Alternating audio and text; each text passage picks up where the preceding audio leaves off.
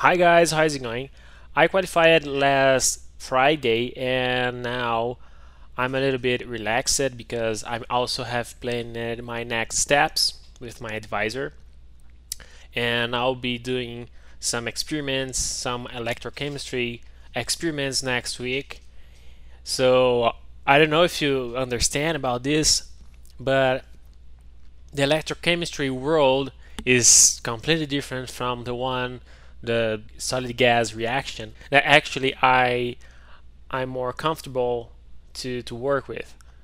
So I'm used to work with this one, and starting now working with electrochemistry, I know that's is challenging, and I guess it'd be an adventure. But today I'll talk about something that I might have said in many other episodes. So we'll discuss about the thermodynamic calculations and some softwares, but I don't want to talk about the softwares. I mean, at least it's because no one is sponsoring this episode. And the thing is, there's some options, some open sources or some demos that you might use. But the thing is, what I want to talk about is why we use this and why I am using this kind of softwares. Before we start, don't forget to follow the podcast on your favorite platform, to like this episode, and also to send it to your friends and family. Thank you for being supporting this podcast, and also check the podcast, the Materialistic Talks from my friends. It's an amazing show. By the way, my name is Vinny, and I am a materials engineer.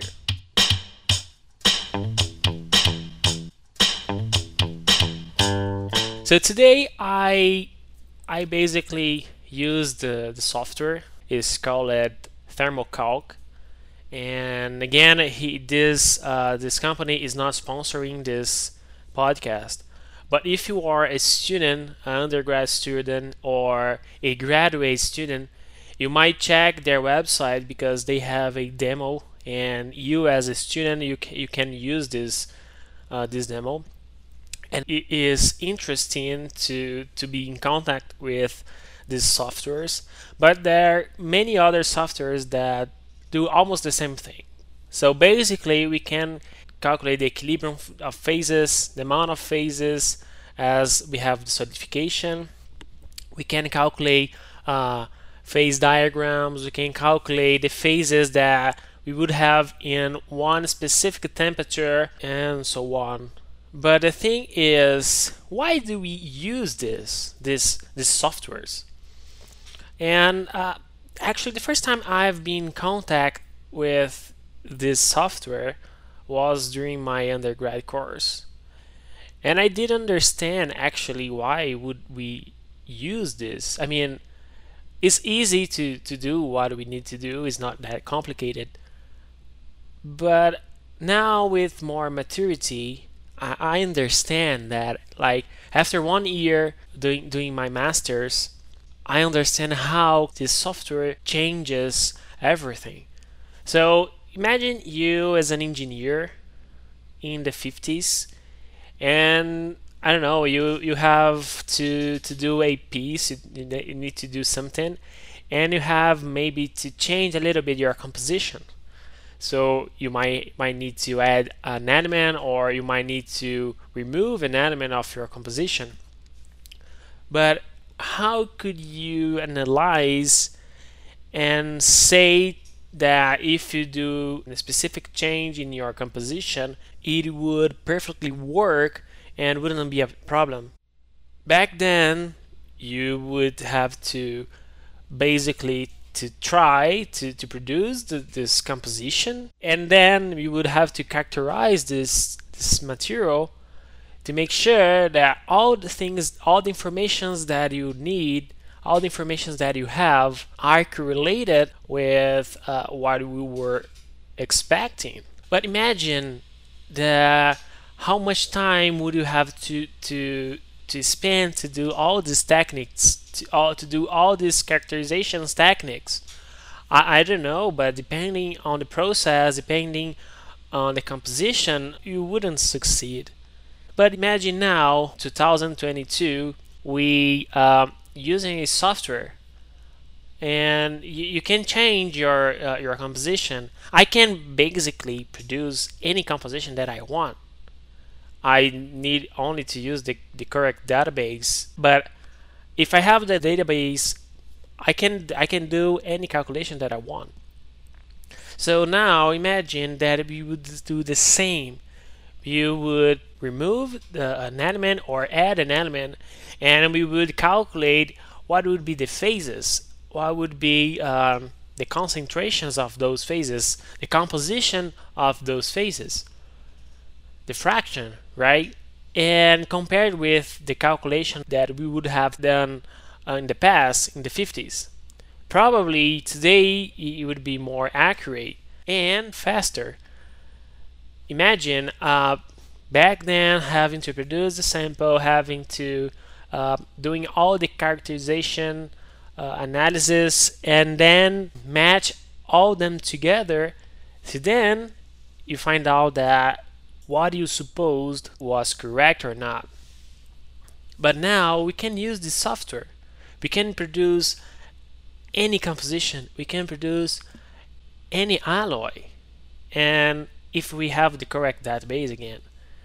So today I did this because I'm writing a paper, and there was an element that hadn't been described in one specific phase until they update the database, and now I could calculate correctly.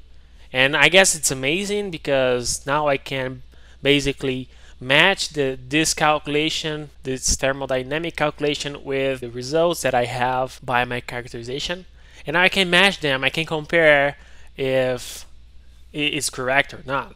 And I might say to you that it is quite close to the real life, and what I've done is quite good. And the thing is, using these softwares, those softwares, we can save money, we can save time, because if you do anything wrong, when you try to calculate and you do something wrong, you might miss something. The software can calculate, but if you misunderstood something, the result would be incorrect. But it takes like 2 minutes to calculate, and if you realize that you have done something wrong, you can redo this as many times as you want. And that's perfect because you haven't produced an alloy, you haven't done anything, you haven't used anything, and that's perfect. You won't lose time, you won't lose money. So I guess this is quite important, considering that we are doing this as researchers. So we must be accurate, we must be correct, we must do things that we won't lose money. Not because of our research groups are spending money, but also because the community is spending money to do what we are doing. And using these softwares, we can prevent problems. We can suppose that we would have something, and as we do the calculations, we can prove with the characterization what we have supposed was correct. So when we have a database, usually they have the binary systems, ternary systems, and so on. And the databases that have more combinations, like 4 or 5 elements, their descriptions, the phase descriptions are better.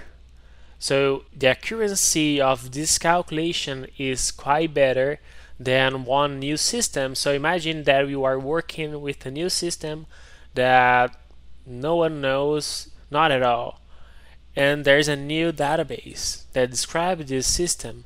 So this might be not problem, but this calculation, wouldn't that be so accurate as the database that we have to describe iron and its alloys? It's completely different, but it's part of science, right? So the thing I wanted to talk about was that I definitely like using these softwares. I've been using this for 5 years, now, and now I understand perfectly how can it can change, because it can change something in my research, in my master's project. I might change my alloy, I might change the system, and I can compare the calculations that I would do using these softwares and the alloys that I will produce. And then when I look to the characterizations analysis, I might see what I expected or not.